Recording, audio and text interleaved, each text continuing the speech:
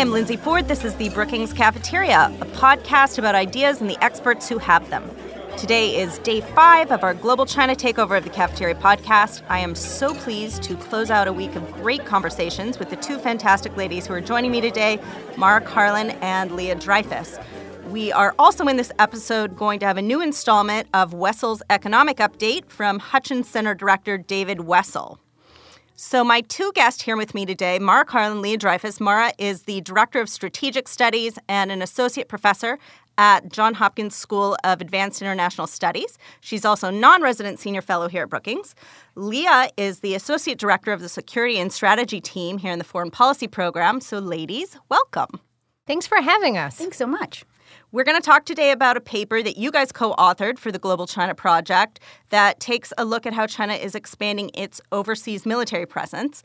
And I have to confess that I'm really happy we saved this one for last because, with apologies to all of the other authors we've talked to this week, you guys get the award for best title. So, Leah, can you share it with us? And there were some backup ones that are awesome too.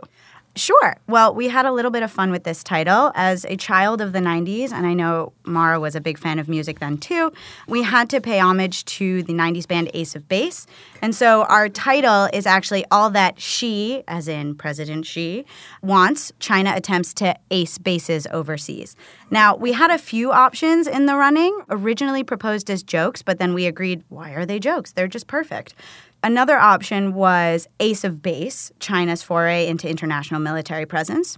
Another was I Saw the Sign, how the U.S. should think about China's approach to acing bases. I loved that one. And then a little bit more of a modern option. We thought maybe Meghan Trainor, but then we decided not. Mara is a big fan of hers and suggested all about that base, a comparison of U.S. and Chinese strategies. Exactly. My hipness is only tied to my children. I actually don't know most music after 1993, so if it wasn't in Pitch Perfect, I probably don't know it.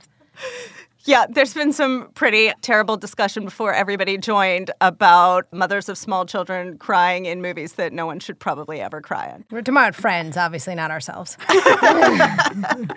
Okay, so in all seriousness, though, I was really glad that you guys did this paper because there have been a lot of news stories lately popping up in the last couple of years, speculating about Chinese bases in various locations and where they might be.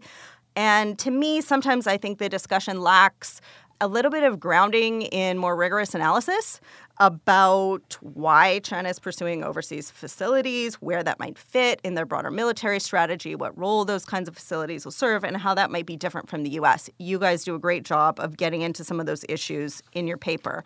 So, Mara, I want to actually start by stepping back and let you set the stage a bit with kind of a broad and simple question, which is basically, why do countries want to have overseas military bases in the first place? For the U.S., who has more overseas military facilities than anybody else, what purpose have they served for us? Some people are asking this question overall these days.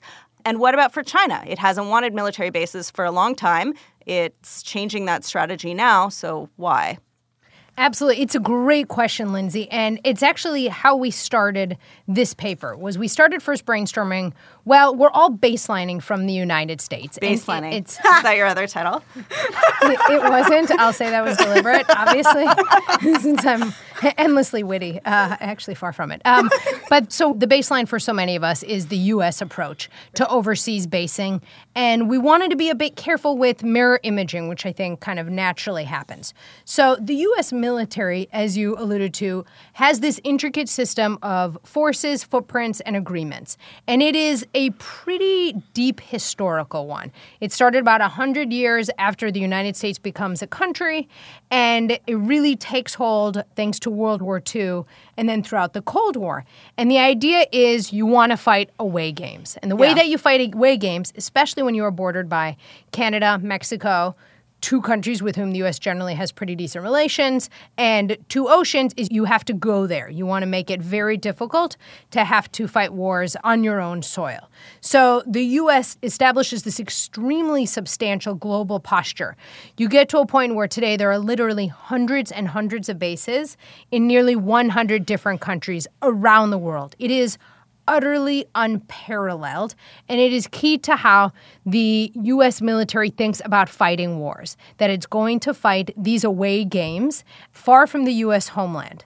So global posture is key to that. It leads to deeper relationships with various countries and an ability, hopefully, to not just operate between and among them in periods of peacetime, but also should conflict strike. This is getting particularly interesting vis-a-vis Asia, where the U.S. has had a long and heavy posture, but it has been growing, particularly since 2012, when the Pentagon came out with the strategy that said, effectively, the future is all about the Asia-Pacific. And so it started deepening and enhancing the geometry of that posture, putting new platforms in, establishing new places where you could put troops in, and doing all that the U.S. could to ensure that should a possible conflict erupt, it was postured and ready for that to happen. So that's the U.S. perspective, fight the away game rather than at home. Your paper suggests that maybe China is thinking about overseas basing differently. So, Leah, talk to me a bit about that. Sure. So historically, China has basically avoided the overseas basing question entirely. And this is largely due to some core Chinese principles of foreign policy. One of them in particular is the principle of non-interference, which is one of the 5 principles of peaceful coexistence in Chinese foreign policy. And basically what that states is pretty simple. It's non-interference. China doesn't want to interfere in the affairs of other countries. It's very internally focused. And so historically, it's prevented China from pursuing overseas bases, putting its forces on foreign territories. However, in the past 2 or so decades, we've seen conversations in academic and military circles in China changing, saying that as China has accumulated more wealth, expanded its economy, its population has grown immensely, it's taking a greater role in international affairs, people have said, you know what, we need to rethink this. We might actually be hindering ourselves. This has been certainly on the academic front. You've had professors at prestigious universities in China making these arguments, but you've even had internal military discussions, but also military officials speaking publicly saying that China needs overseas bases to safeguard its commercial interests in world peace, and if China wants to effectively shoulder its international responsibilities and develop a good image. So presumably China has started to reconsider what is the role for overseas bases as China grows and its military grows as well. So you guys say in the paper that thus far China has taken a fairly cautious approach to how it's pursuing an overseas military presence, and part of this being trying not to provoke or alarm other countries in the neighborhood and other major powers. But China's strategy is evolving. I mean, at one point it said we don't want and can't see a role for these types of facilities at all. It's changed its mind. So could you see this evolving further? Could you see China embracing a much more aggressive pursuit of overseas military facilities?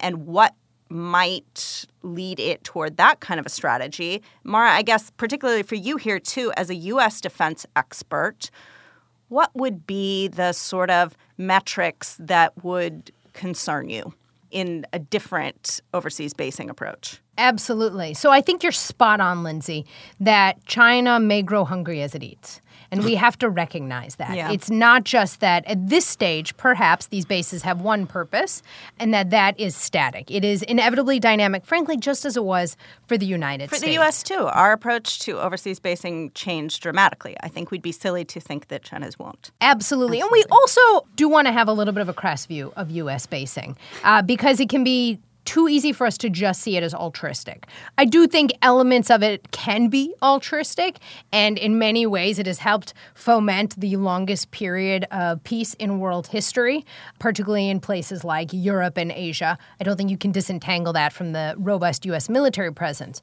But there's also a selfish aspect here, and it is okay for us to acknowledge that selfish aspect. At the end of the day, these bases enable the U.S. to more easily go to war in conflicts that it thinks it may need to go to.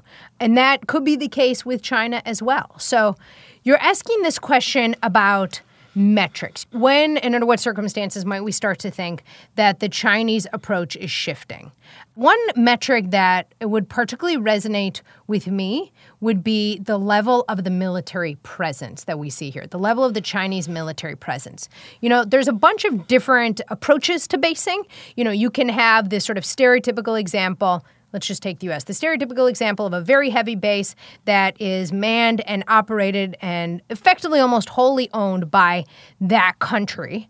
You can also have a warm base, which is effectively an agreement between two countries where one will say, hey, we're going to maintain it, and if you need to come on in when things are going on, let us know. These obviously have different costs and opportunity costs. They have different levels of moral hazard.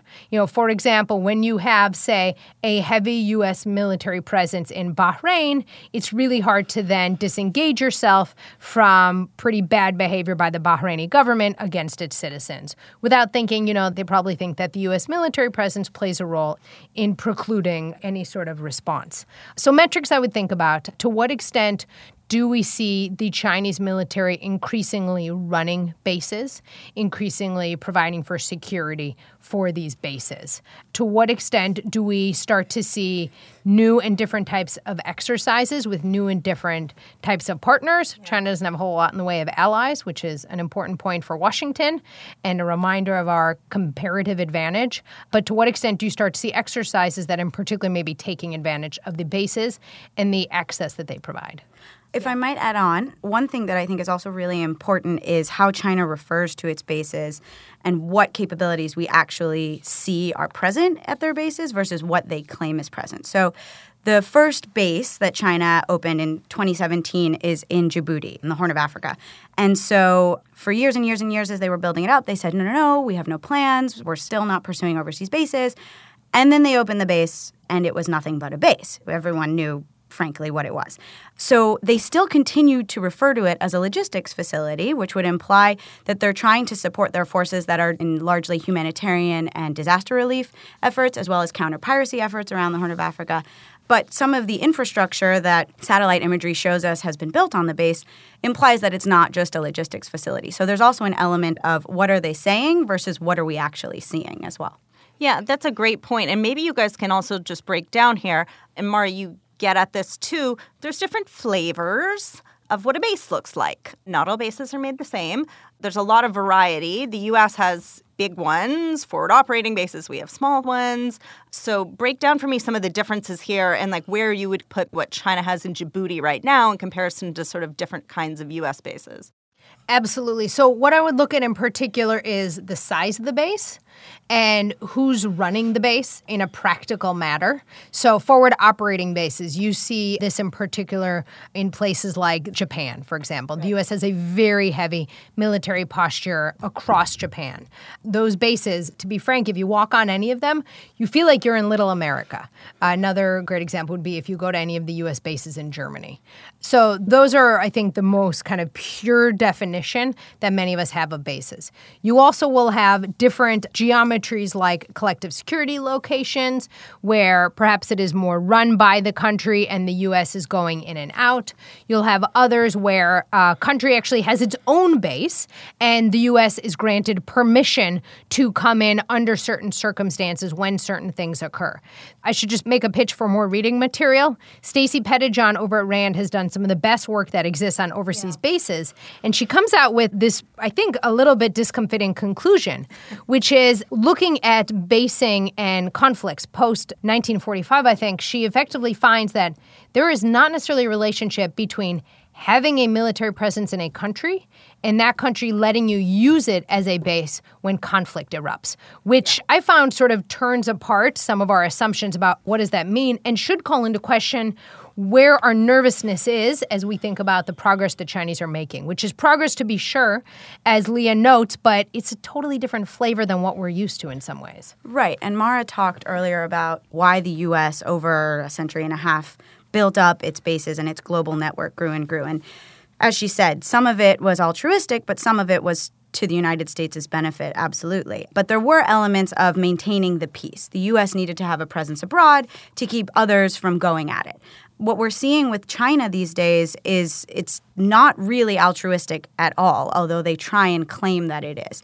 I think the biggest thing that we took away from this was that China is going to explore this idea of overseas basing in an effort to protect its investments, both financial and human, abroad. So you see that in Djibouti in the sense that the Belt and Road Initiative is a huge effort that is basically encompassing all of China's power as a state. And Djibouti is a perfect access point to protect the over $34 billion that China's invested on the continent, as well as the 260,000 Chinese citizens that are working on those projects. You also see in Sri Lanka, China loaned over $1 billion to the Sri Lankan government. And ultimately, Sri Lanka found that it couldn't actually finance the debts and handle them. And so in exchange for the debt relief, Sri Lanka handed over a controlling stake in its Hambantota port with a 99-year lease on the port, as well as 15,000 acres of the surrounding land, which doesn't have much of a purpose, experts in the region tell us. There isn't a huge commercial purpose. There's not really tourism there. But China's claiming it's to build up tourism in Sri Lanka. I think we all can understand that China is looking to cover its actions with some internationally palatable and justifiable reasons, but it's really out to build and look for opportunities for its economy abroad. Absolutely. And if I could just add to that really important point, don't underestimate the slippery slope. You know, examples that sort of come to mind here are when we look at the U.S. announcing it's going to send a couple thousand Marines to Darwin, and not long after, as you no doubt remember really well, Lindsay, there is a Chinese purchase of Darwin Port. We see this with Israel, arguably the U.S.'s closest partner in the Middle East, where the Chinese state-owned enterprise is purchasing pieces of the Haifa port, which happens to be where the Navy Sixth Fleet will often dock. This can turn into a pretty dangerous and problematic slippery slope. Yeah, so I'm glad that you guys brought this up, because what's interesting to me here in the way that China is going about and may continue developing its overseas military presence, there are two challenges, one I think for the Chinese and one for the U.S. that are on my mind a lot. China is probably maybe initially pursuing facilities that could be more sort of dual use, right? So yes, we have access to a port largely for civilian purposes, but perhaps we also then, if we needed it in the event of a crisis or contingency, could use it for military access as well. Now, as you said, Mara, referencing Stacy's paper from RAND, that assumption may not always pay off for you. So for the Chinese, yes, perhaps you could get military access, but you can't assume you're always going to get it just because you have the civilian access in these ports. For the U.S., I think one of the challenges here is we've been very used to, in places like Korea, in places like Japan, that we're the only game in town around our bases. Now we see Djibouti and China's extensive port access and port operations all over the world. You're going to see bases where it looks like Djibouti and you have all of a sudden a bunch of countries with really concentrated military facilities all in the same spot. And that's a much more difficult way to operate. Operationally, you could imagine all sorts of challenges and dynamics, both vis-a-vis the partner state, but also vis-a-vis that other country. And I can kind of conjure up all sorts of dangerous interactions that could occur as well. In addition to the interactions, there's also the element of potential espionage, right? So Mara's point about Haifa and Israel and Chinese access there, the U.S. Navy docks there plenty, and China has a really advanced technology sector in its economy. So there's nothing to say that China isn't using its space there as a launching pad for espionage into the Israeli economy or movements of U.S. fleets. So I think one of the points we're really trying to drive home here is, yes, China has adopted a pretty different flavor of thinking about basing. We need to recognize that it looks different. That doesn't mean that it's any less pernicious. And in fact, it may be more so. Yeah, that's a great point. So looking forward, right now, Djibouti is really the only place where China has an overseas military facility. However, there's been reporting, satellite imagery, speculation about a whole lot of other places. Sri Lanka, Pakistan, you guys mentioned in the paper in Cambodia, a lot of speculation about what kinds of naval and air capabilities the Chinese may have there.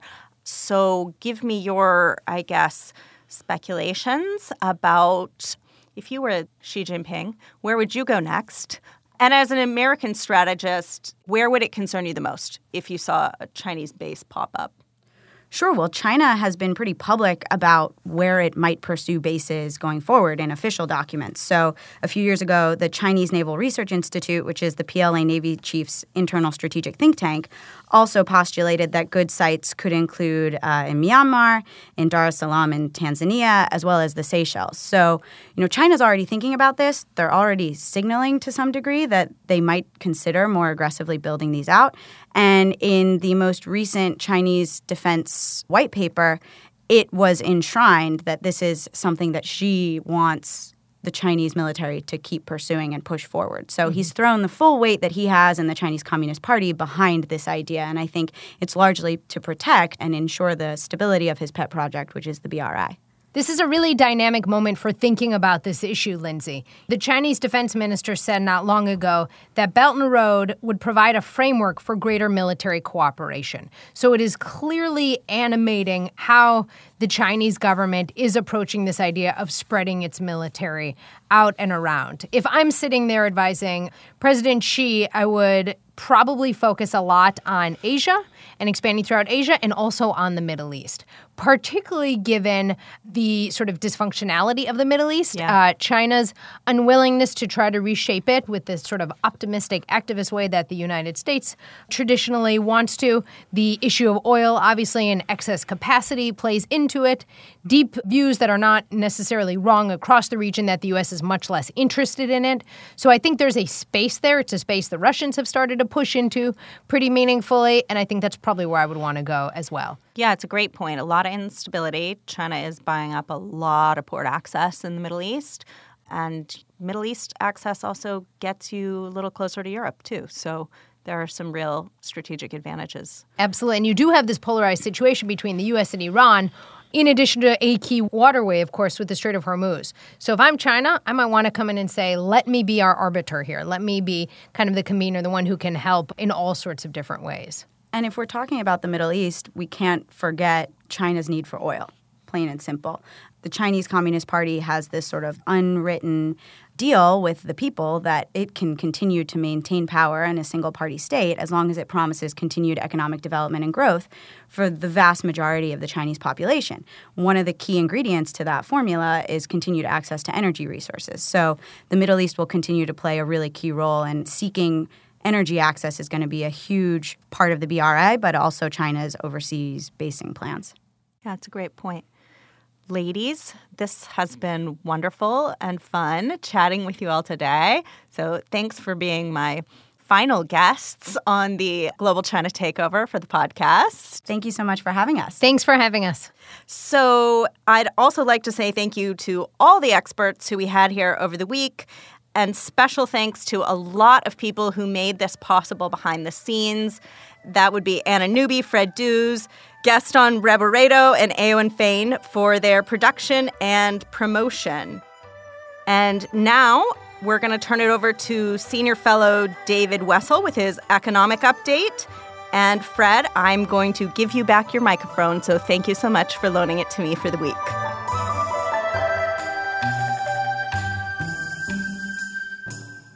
I'm David Wessel, and this is my economic update. There are a lot of open questions about the economy these days and how it is changing. One of them, particularly important to the Federal Reserve, involves inflation. Why didn't prices fall more during the Great Recession? And why haven't prices risen more as the economy has recovered and unemployment has fallen to a 50-year low? The Hutchins Center spent a few hours recently with several experts trying to answer those questions. You can find the video on the Brookings website, and we'll be trying to summarize the event soon. But in the meantime, here are some preliminary gleanings. Inflation has been stubbornly below the Fed's 2% target for some time. As our colleague Janet Yellen, the former Fed chair, reminded us, inflation has averaged 1.75% over the last decade.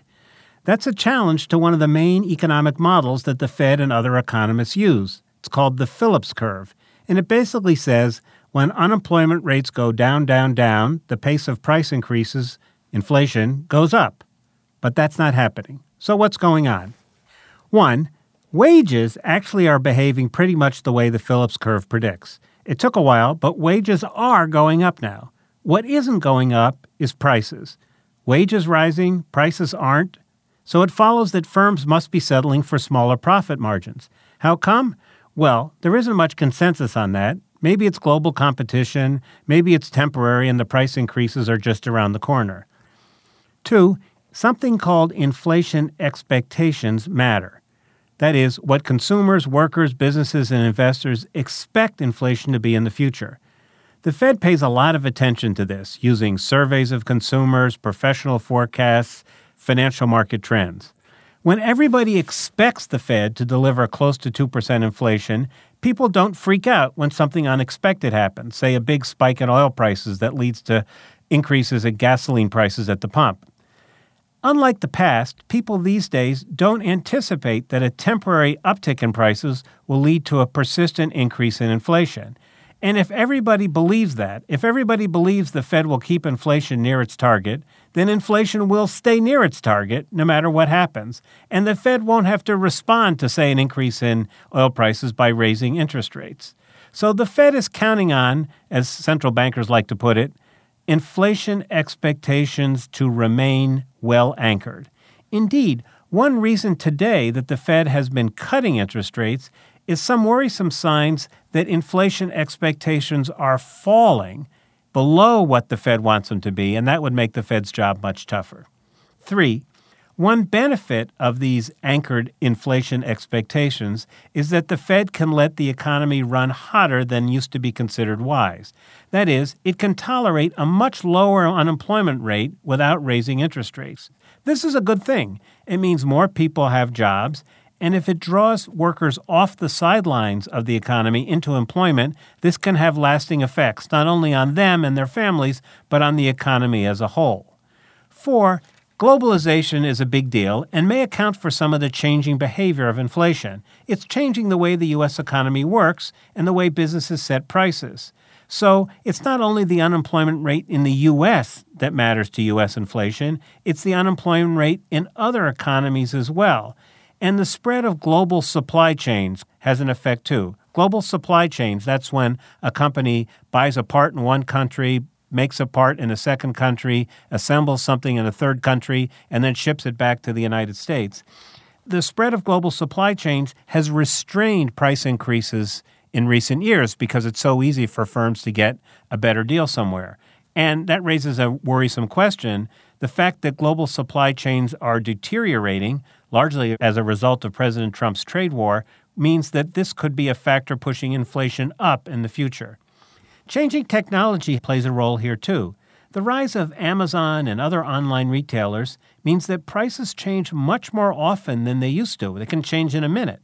And they are also more uniform across the country than they once were. It turns out that Amazon charges the same price to you, no matter whether you live in California or Chicago, and so does Best Buy or Walmart. And there are new technology companies that are setting prices in ways very different than the way, say, U.S. Steel or General Motors did in the past. They're trying to build global scale by keeping prices down so they can sell more, as opposed to raising prices as high as they can. So we're left with some big questions. Has the economy changed so much that we simply don't have to worry about inflation any longer, no matter how low the unemployment rate goes? Or is it that the Fed has done such a good job managing inflation expectations that it's just good policy that's keeping prices from rising, not other things like waning union power or globalization or Amazon? And are the past few years simply unusual, and prices will soon begin to climb as wages go up and profit margins are squeezed to the point where they can't be squeezed anymore? These are exactly the questions that Federal Reserve Chair Jay Powell and his colleagues are focusing on now. Unfortunately, as one of our panelists said at the event, Paul Krugman of the New York Times, one thing we're learning is how little we really understand about how the economy works.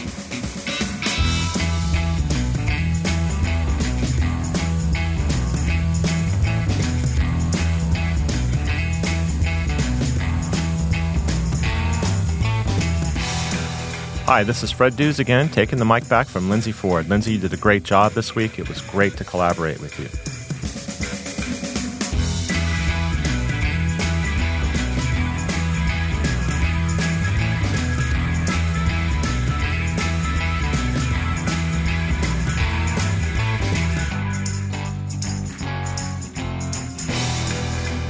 The Brookings Cafeteria podcast is the product of an amazing team of colleagues, starting with audio engineer Gaston Reboredo and producer Chris McKenna.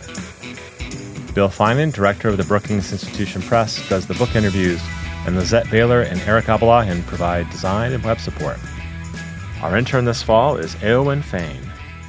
Finally, my thanks to Camila Ramirez and Emily Horn for their guidance and support. The Brookings Cafeteria is brought to you by the Brookings Podcast Network, which also produces Dollar and Cents, The Current, and our events podcasts. Email your questions and comments to me at bcp@brookings.edu. If you have a question for a scholar, include an audio file and I'll play it and the answer on the air. Follow us on Twitter @PolicyPodcasts. You can listen to the Brookings Cafeteria in all the usual places. Visit us online at brookings.edu. Until next time, I'm Fred Dews.